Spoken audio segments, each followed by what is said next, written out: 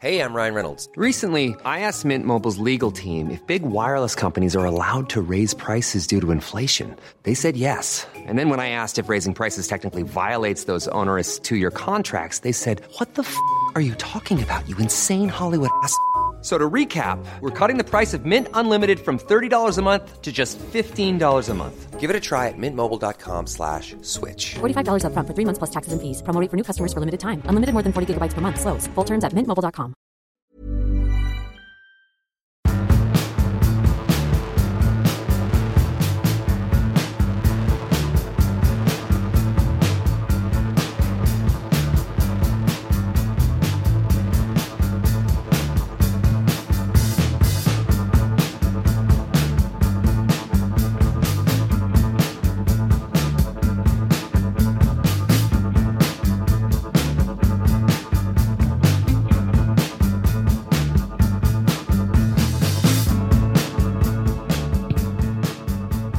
Hello everyone and welcome back to Rule the Roost podcast.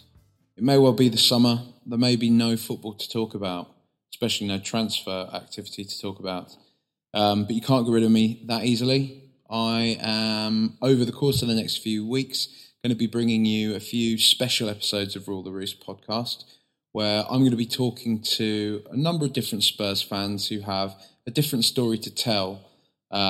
It will make sense when you do listen to them, and you will listen to them. My ego won't allow me to think otherwise. But first up, we're going to be speaking to Rich Grove.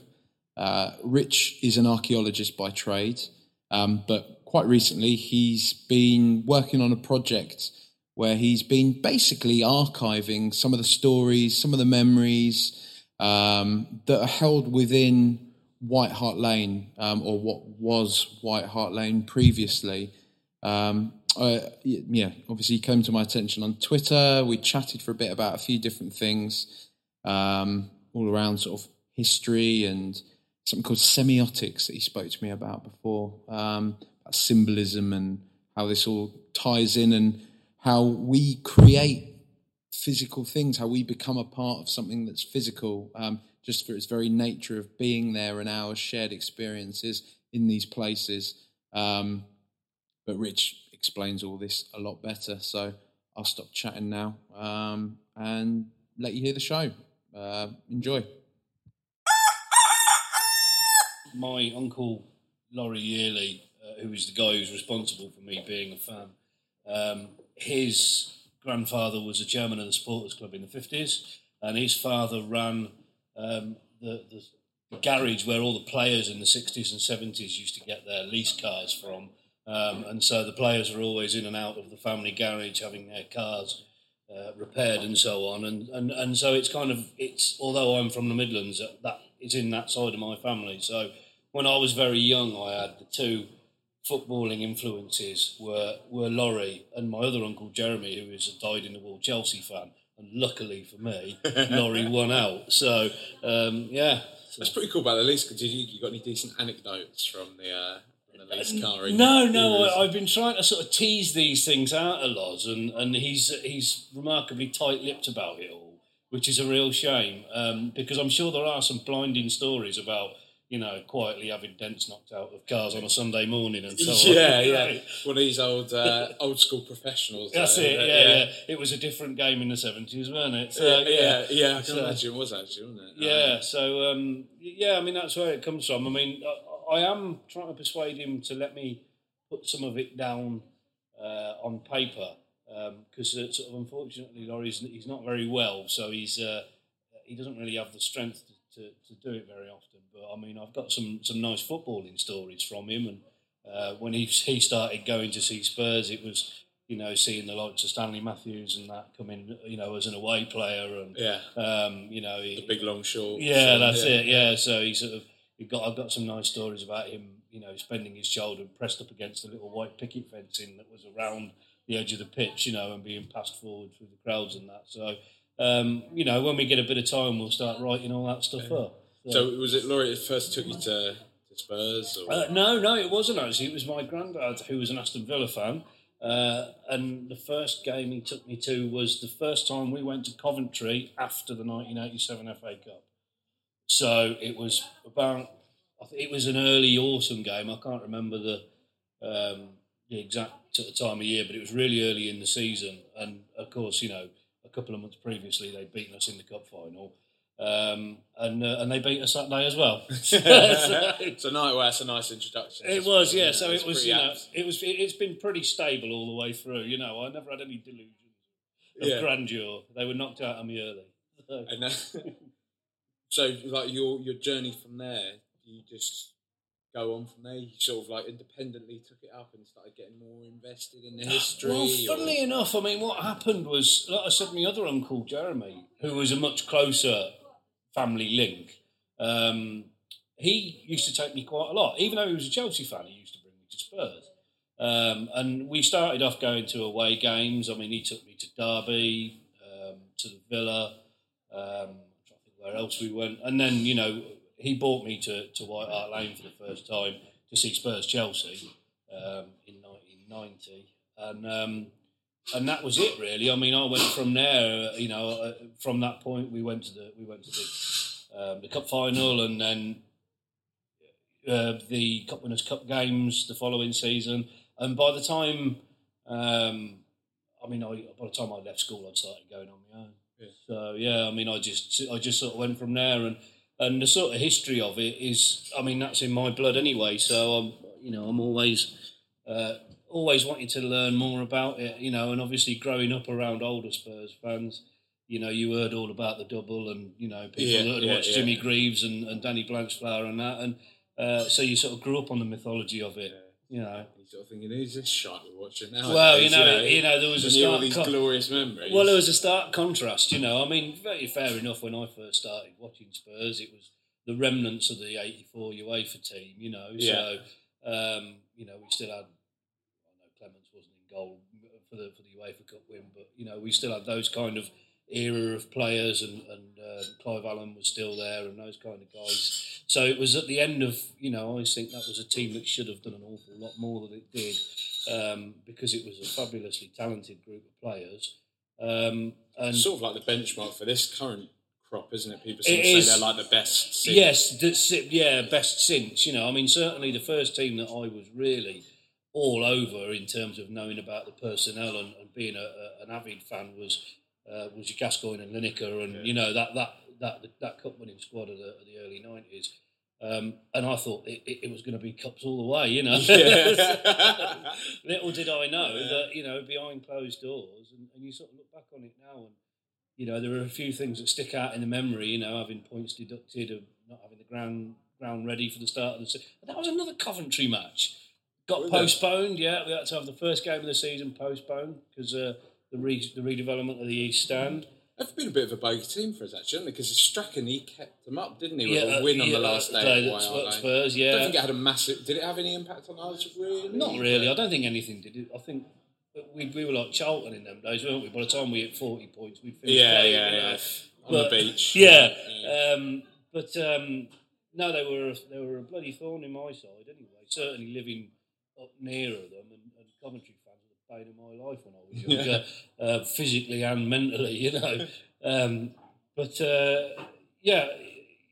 sort of look back at that time and you think we nearly went under, and there was me sort of wandering around thinking that Gascoigne wasn't going to leave, and that we were going to win the bloody league the next year. And, well, Christ, it's taken a long time to come back from that, hasn't it? Yeah, well, we're nearly there, So you said that you first went in 1990 to White Hart Lane. So I think I'm right in saying that that's the stadium as it is now, aside for the odd little alteration now. No, the Park Lane and the Paxton were different there. Oh, were they? Yeah, they still had the sort of asbestos roof on them, and the bottom tiers were projected forward, and only really the back bit was roofed. If I remember rightly, certainly the Paxton was different.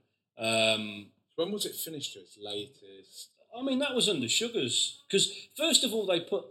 I can't remember the exact sort of staging of how it developed piece by piece, but I seem to remember that I think they did the Paxton first, and I know they put like the enclosure, the bowl as it were, that we lost last year. When they originally put that up, it was like panelling in the upper tier. There wasn't really an upper tier for, I think, at least a season on one of the ends, at least.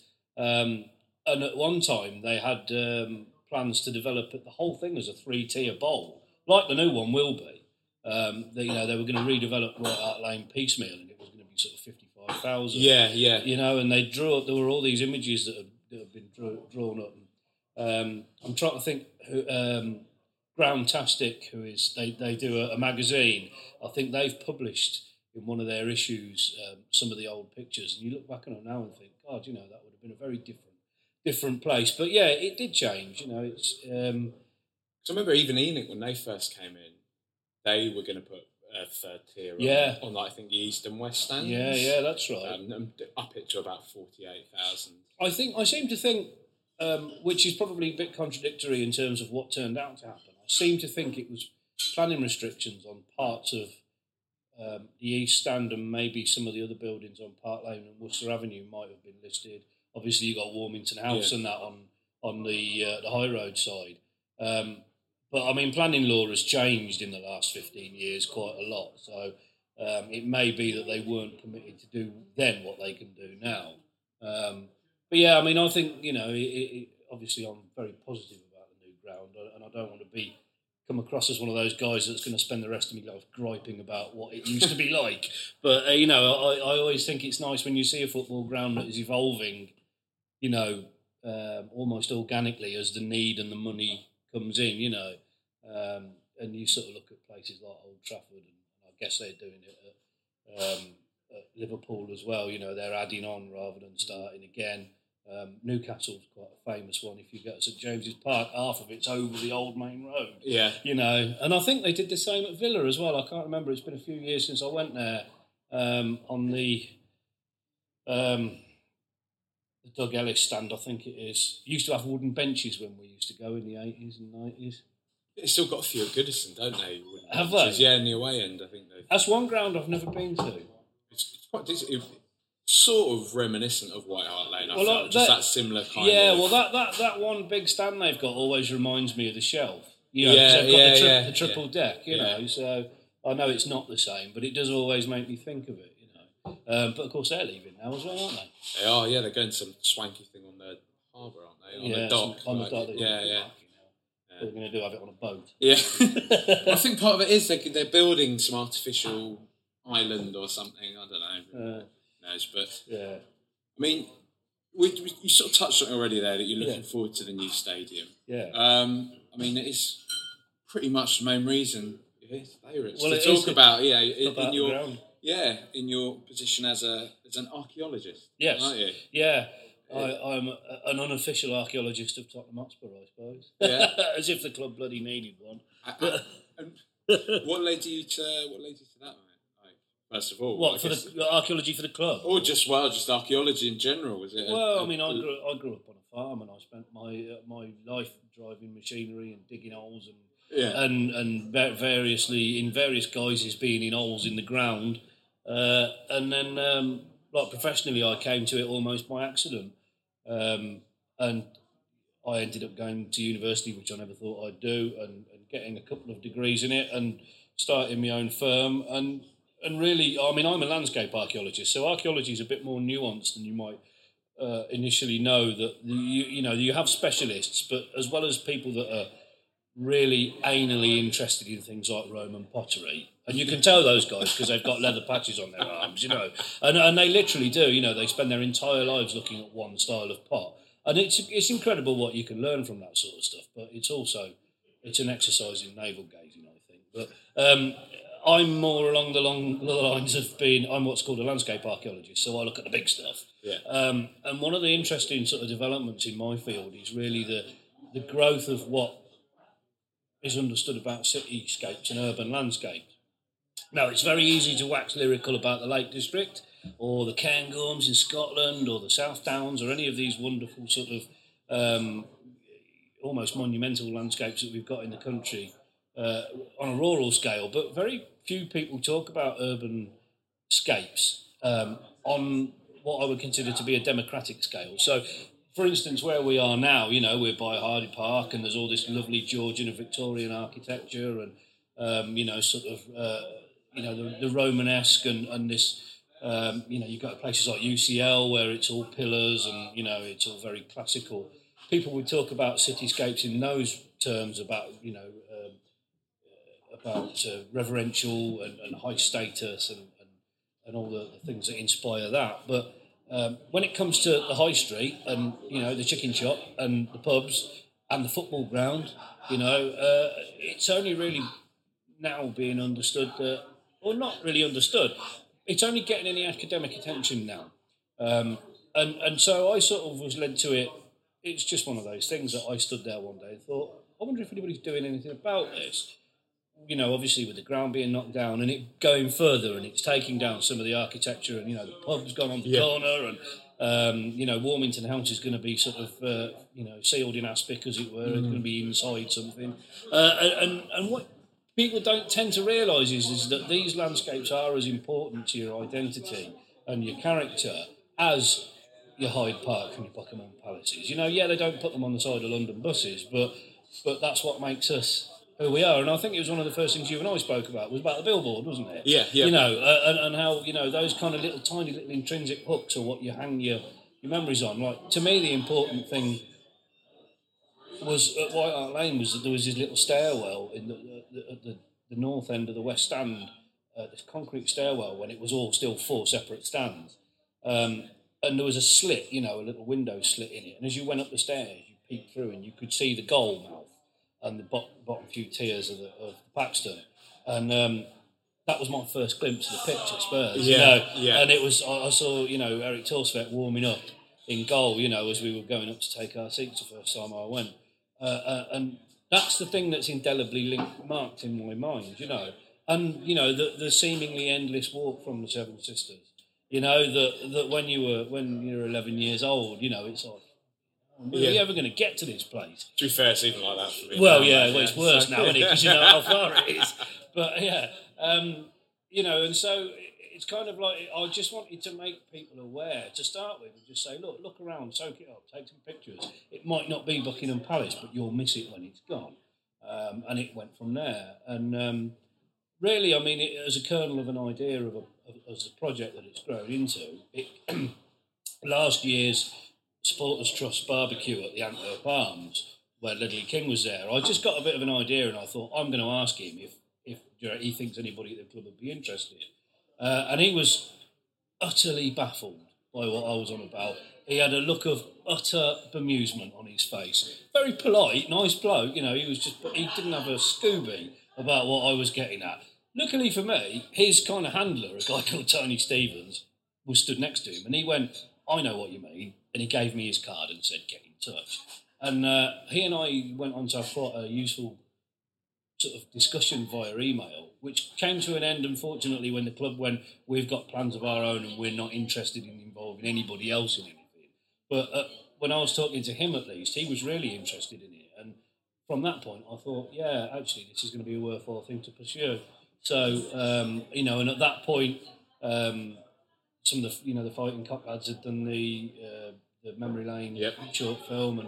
And so, some other things started to appear of a similar kind of nature. But I was more along the lines of I wanted my take on it or what I gave people to take away from it was going to be more along the lines of your own memories rather than, footage of past players and what went on the pitch.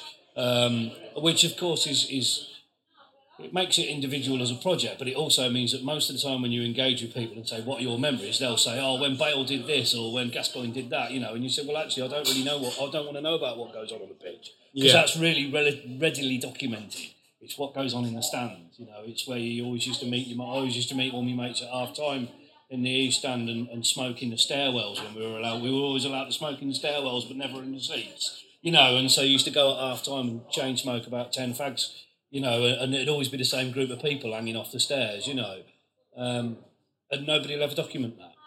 It'll never get recorded. Yeah. So yeah, that's where it came from. I just wanted to make sure, that people had somebody go, if nothing else, just enjoy it, So what is it you're actually creating at the moment? Well, what I'm doing is I'm putting together stories And so it'll probably have a range of outputs.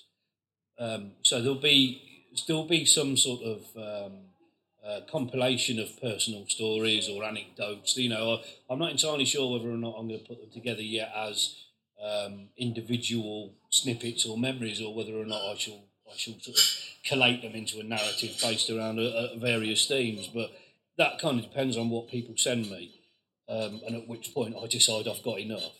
But the main thing that I'm doing at the moment is I'm collecting photographs, and it's photographs of the ground, not of the players or the pitches, and it's not selfies, but it's pictures that have got elements of the structure of the stadium as it was in the background, and I'm digitising them and plastering them on a 3D model that I've created or am creating of the stadium.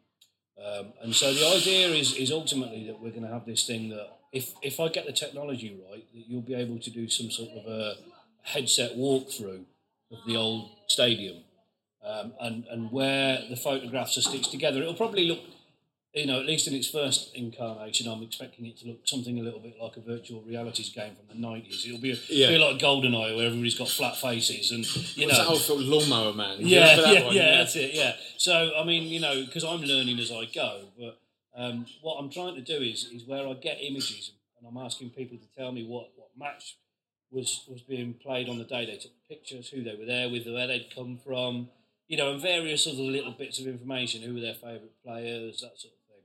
And so as you go through, you'll be able to pinpoint photographs that will have this information embedded in it. So it's almost like the stories will physically make up the structure of this virtual world.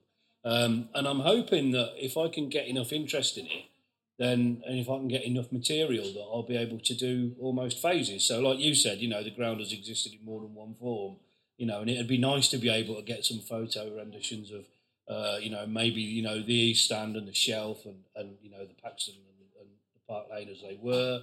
The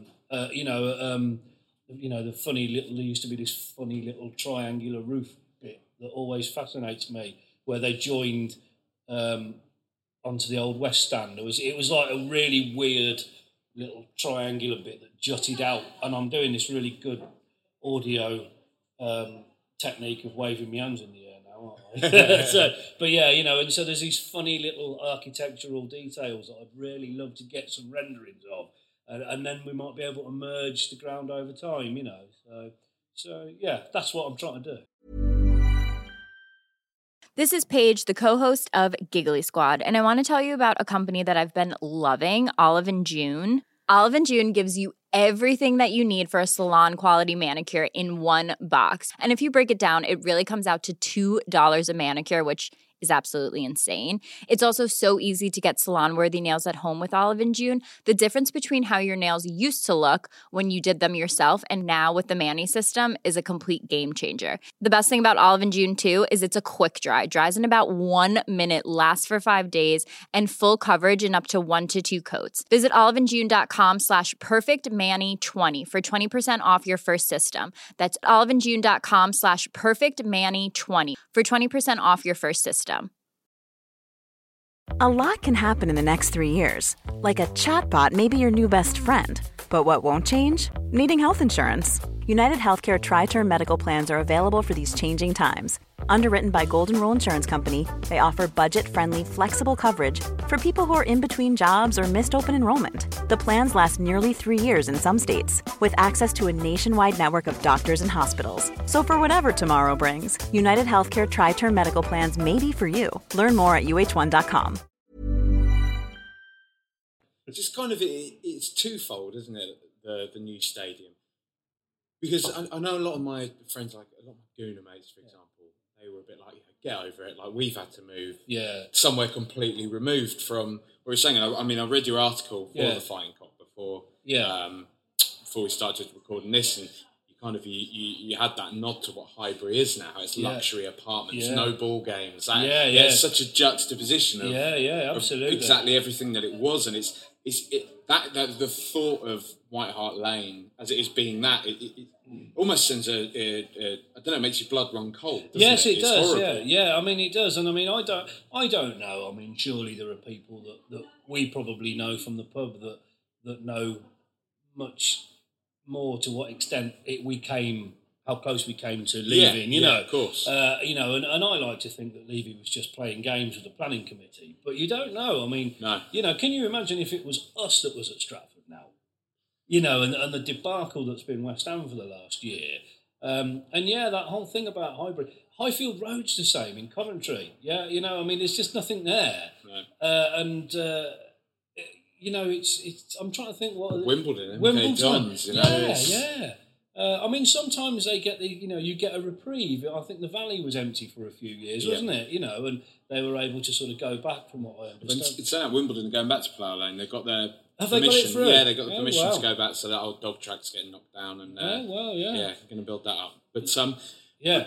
But still on this though, there is still something. Even though we are staying in that same place, our match day experience is the same for the extent of travelling there and probably be able to visit much of the same pubs and things like that. The routine, at least. But it has to change, doesn't it? It's not even because I sort of saw the phrase. I think it was Ollie Lister who used the phrase "there's something triggers Broom" about this about about White Hart Lane, and I see that to an extent to White Hart Lane, how it was, stands getting knocked down, rebuilt, because there was that point, wasn't there? What White Hart Lane was when it got knocked down was so far removed from what it was originally. Absolutely, but it was still the same stadium, and I really? think the thing is that the Triggers Broom analogy is quite a good one in some respects, but because if you look at it on the surface, yes, like you say, the ground that they just demolished last month had very, very little resemblance to the one that we won the UEFA Cup in, and that's not very long ago. You know, I mean, there was even the West Stand had changed over the years. You know, so but then again, it wasn't a wholesale change. So bits changed one at a time. First the West Stand went, and then 8 or 9 years later, the East Stand changed, and then the North and South, and then we got the bowl and the jumbotrons, and and all that kind of stuff. So it's not like it changed overnight, and yet wholesale, we are all going to White Hart Lane for the first time when we go back. Yeah, and so there are bits of that old ground that were there when I first went, and then I had a bit of a hiatus in the 90s.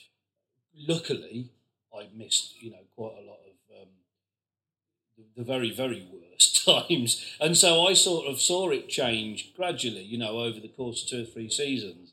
And that incremental change means that you don't really notice it being Triggers Broom. Whereas now, Glass Tunnels and Michel Roux Jr. and Cheese Rooms. I mean, it is a very different, they're selling a very, and I don't want to fall into the cliches of that, but saying it's a very Americanized version of a sporting event. You go for an experience, whereas we go for a football match, and you're only in the ground for as long as the game's on, or as long as it takes you to get in and out. And really, I spend far more time in the Antwerp Arms than I do in White Hart Lane on a match day. Whereas the idea that the club have got to maximise their income, and you can't blame them because that's how everybody's doing it, is to get you there earlier and get you having a whole experience. And it's a funny thing. I had a bit of a taste of it, and I keep going back to Coventry because they're a local club. But when they first built the Rico, when they were still, it was still their stadium, and I think there was a Championship side at the time.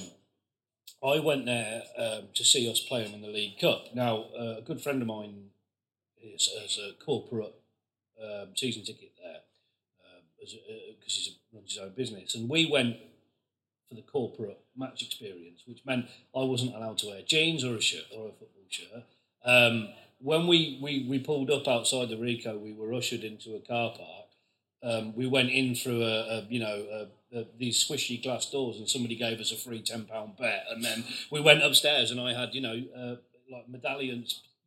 Bought medallions on a 3-course meal. Yeah. And then they drew back the glass doors, and we all watched the game in seated cushions. So it's almost like Roman about it, isn't there? Like that it really is. It was the most surreal football experience I've ever had.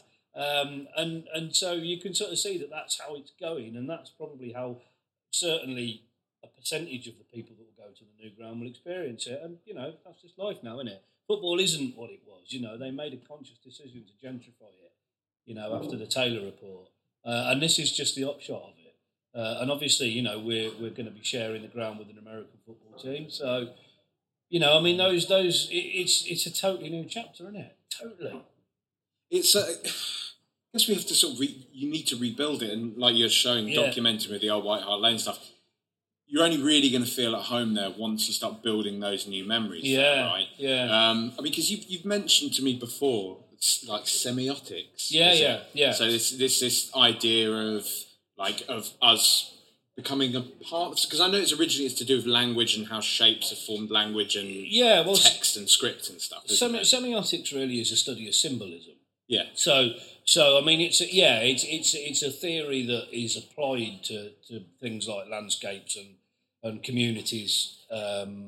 It's almost like retro applied. So it's like we've taken the idea.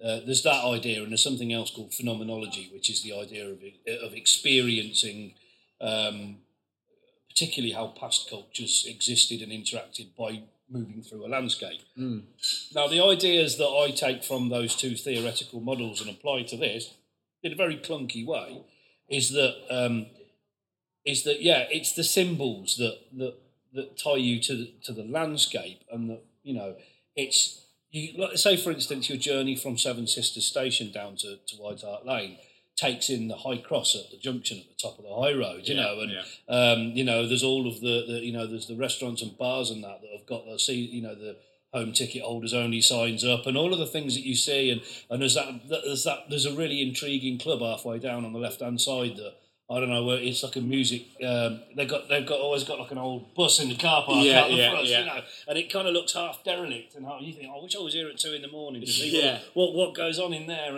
and so. Like those are these little subconscious hooks, and it's like you know, I mean, it's just like a tapestry, right? It is. It's like a tapestry, and it's a tapestry of experiences, because each one of those things have come to your attention or have become embedded in your memory at some point, and it goes beyond the football club, and it goes beyond the football experience. Recently, on my way home from a match, I stayed in the pub a bit too long, and it was dark by the time I came out. And I tweeted a picture of walking through the cemetery, and Flav Bateman replied and went, "Oh, you know, I asked my first girlfriend out on that footpath 20 years ago, or what have you." And so, you know, that's that football landscape. It's around the ground, but still it overspills into other areas of your life, and so. You know, you can take that and apply it to any element of it, including what goes on in the ground, you know. I mean, I've been a bit of a nomad in the stadium. I've never been a season ticket holder, so I've always had tickets. Always had tickets wherever I can get them. I prefer to be on the East if I can. And, you know, there are 2 or 3 people that you bump into over the years, you know, and you sort of, you know that those guys are in a group, you know. And that I only ever latch onto it for a short duration, and then we're somewhere else in the ground. But you wonder how those groups of people that have been going to the football together for 30 or 40 years, whether that's going to be transplanted into the new stadium, or whether or not, you know, it'll be a mixture of new friendships. But, you know, will there be any continuity of the football experience? And I'm beginning to talk a bit like a marketing man, and I using that. The football experience at Tottenham, you know, that mix of surprise and devastation.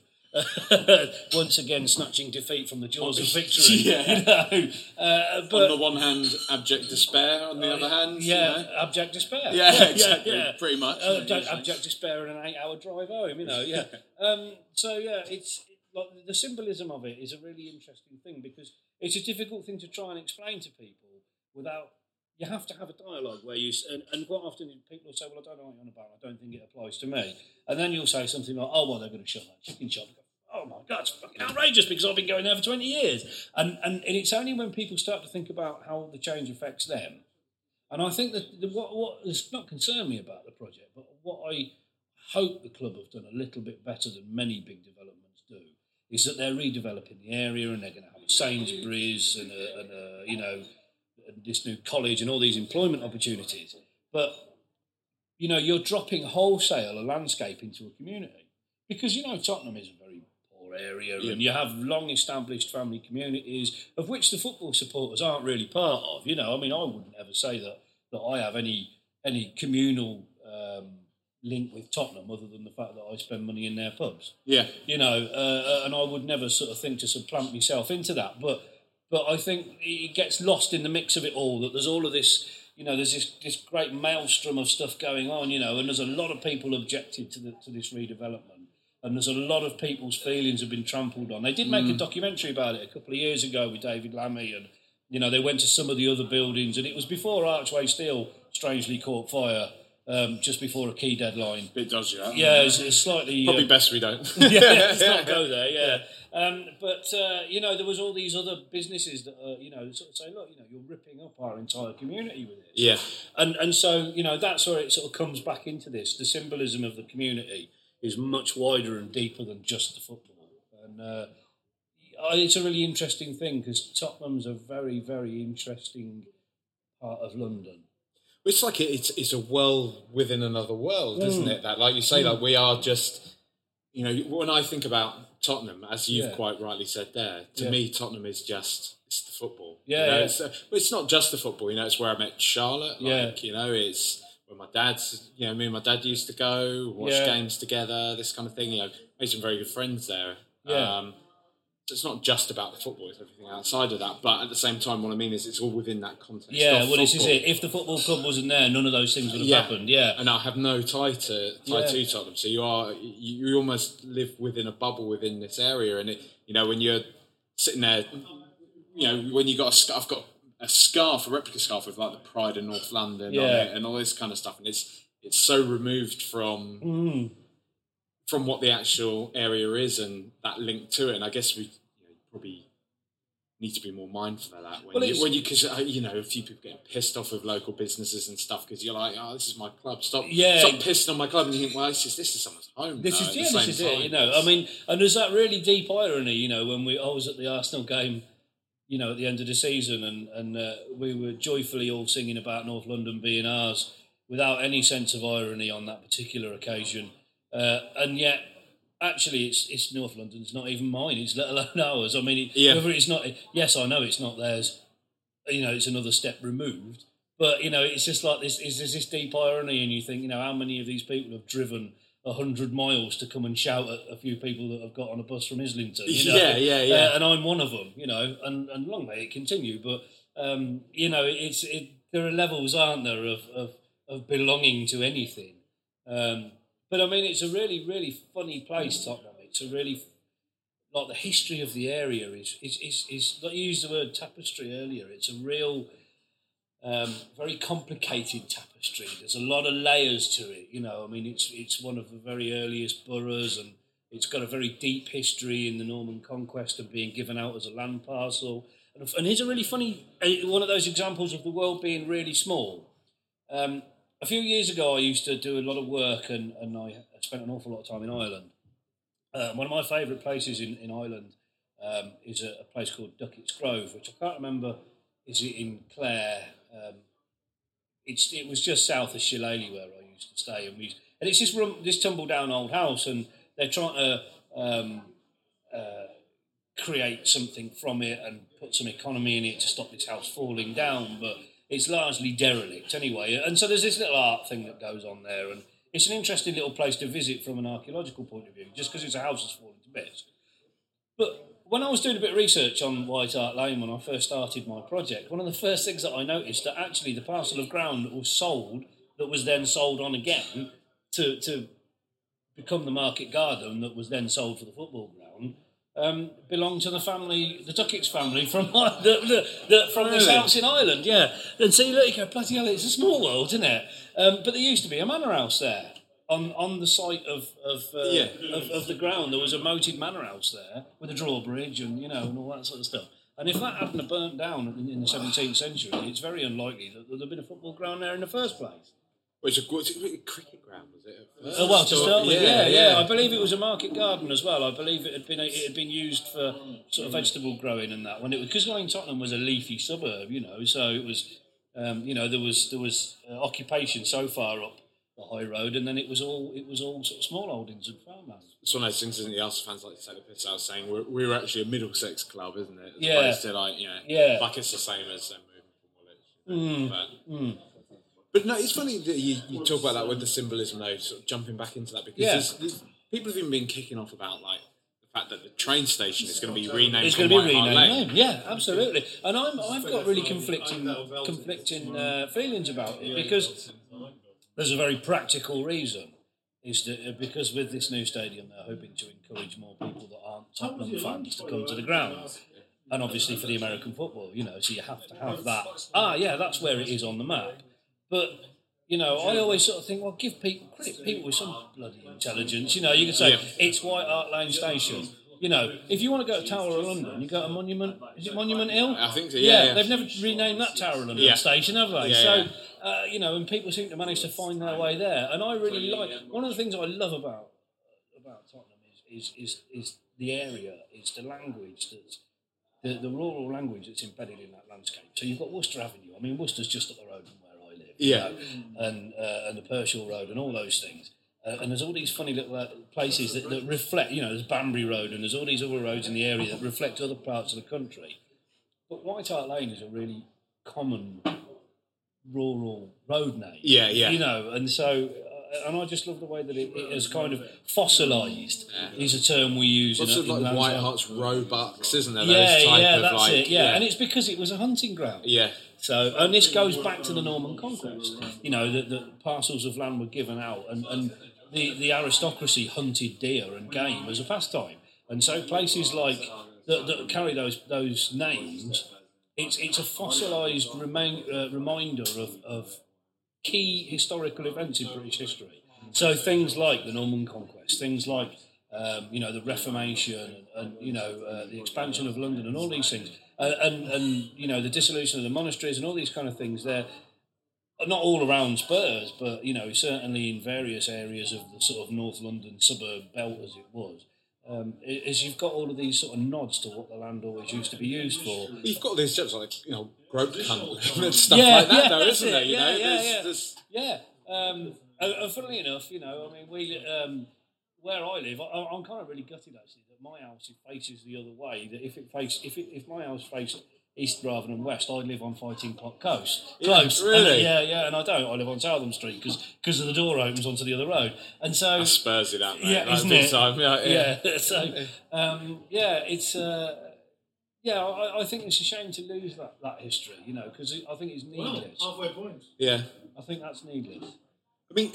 Because I think the worry is going to be, right, because we kind of say, we're always going to call it White Hart Lane. We'll always call it... But will we? Maybe we will, but it's generations to come, isn't it? Well, this is it. I mean, there's the one thing that I always think about that, though, is Newcastle. Because a few years ago, Mike Ashley, he said it's not St James's Park anymore, it's the Sports Direct Stadium or whatever he called it, yeah? And there was such a furore about it that in the end he sort of relented and he went, right, well, we're going to call it the Sports Direct at St James's Park. Yeah, that was it, right? And now... He even did it with an at, hasn't he? Yeah, but now, who calls it that? No. Everybody calls it. Yeah. So, and the other thing is as well, is it Champions League where they're not allowed to use sponsors' names? So believe so. Yeah. So is it like when they play at the Swamp, they have to say it's the Arsenal Stadium and not the Emirates? No, is it Ashburton Grove? Ashburton Grove, and they call it Eastlands instead of Manchester City's Etihad. Do they? Yeah. Okay. I think so. I might be wrong. No, I know. I'm sure Twitter will tell me if I am. Yeah. But and so you sort of think, well, maybe somebody will call it White Hart Lane. I don't know. Do we have a project name that it would be called, or do you think it would still be White Hart Lane in that instance? I think Northumberland Park. That's it, isn't it? Northumberland Park. Yeah. Because that was the original name, wasn't it? Okay. Yeah, I believe that was the original name of the landholding. Yeah. So does the song go, if you know your history? I'm showing that. Right? Yeah. But, with a plum here. Yeah. So, in terms of the project, Rich, are you're looking for people to get involved? I am. Yeah. I want people to send me if you allow me the opportunity to publicise it. I would love people to send me photographs or anecdotes, preferably both. You can either get in touch with me on Twitter. I'm at Rich Grove, but it's at RITCHGROVE, or just search for the Dalai Farmer, which is my screen name. It's good. The actual project exists has an email address, which is myheartlane@gmail.com. And the page, which has currently got a little bit of information and a couple of articles on it, is myheartlane.wordpress.com. So there are 2 or 3 ways to get in touch with me. And anything, I mean, literally, it's photographs that have got a chunk of the ground that I can clip out, or not necessarily without people in them, but I definitely don't want pictures of the pitch. I don't want pictures of people celebrating goals or that kind of stuff. It's inside and outside of the ground, so the area around the high road. Today, recently, or going back in the past. And yeah, I mean, I want anything. I won't discard anything, And obviously, everybody that contributes something will be fully credited, or everybody will have, their name or any information or anything that they want included. Then I'm happy to do that. And if anybody has physical photographs, I can take scans of them, or if you want to post them to me, I can scan them and send them back. But email me and we can sort it out, and I'm happy to cover people's costs. Let's hope so, mate. So as one last recap, because it's public, we've suddenly gotten a lot more around you now since we're going. We're popular, that's why. Well, I think it's us, isn't it? It is, crowds, where can people send their stories to for your project? Okay, so it's myheartlane, all one word, @gmail.com. Rich, that's the email address. So there you are. Rich, it's been a pleasure, mate. Thank you very much. It's been really nice. Cheers.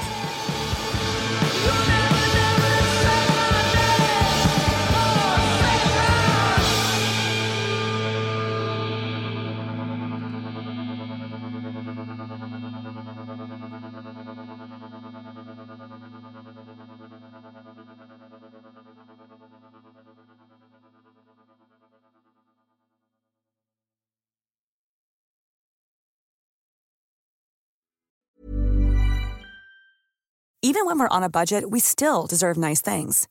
Quince is a place to scoop up stunning high-end goods for 50 to 80% less than similar brands. They have buttery soft cashmere sweaters starting at $50, luxurious Italian leather bags, and so much more. Plus, Quince only works with factories that use safe, ethical, and responsible manufacturing. Get the high-end goods you'll love without the high price tag with Quince. Go to quince.com/style for free shipping and 365-day returns.